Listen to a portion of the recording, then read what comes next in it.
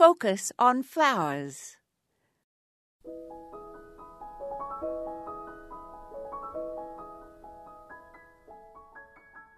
Calycanthus is a fine, sweet shrub that also goes by the name of Carolina allspice. Mark Catesby first described it in 1726 when he saw it growing in the hilly areas of Carolina. It is also native to the lower Midwest and eastern United States, from New York to Florida.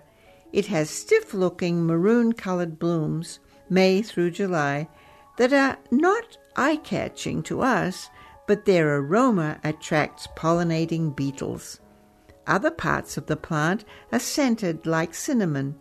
The name Calycanthus is because the petals and sepals have the same color, and Calycanthus means calyx flower. The shrub can be grown to 4 to 7 feet tall and likes sun and moist soil, but will grow in part shade. It should be pruned after it blooms, but if you do prune it, you won't get any of the interesting seed pods, so you may want to prune it in alternate years. Plants vary in terms of fragrance, so try to buy one in bloom so you can sample the scent before purchase. It is hardy zones 4 through 9 and is ideal for the edges of woodlands and in naturalistic plantings.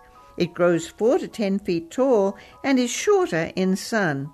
The glossy green leaves turn bronze in the fall, and few pests trouble this easygoing native. This is Moya Andrews, and today we focused on Calycanthus floridus.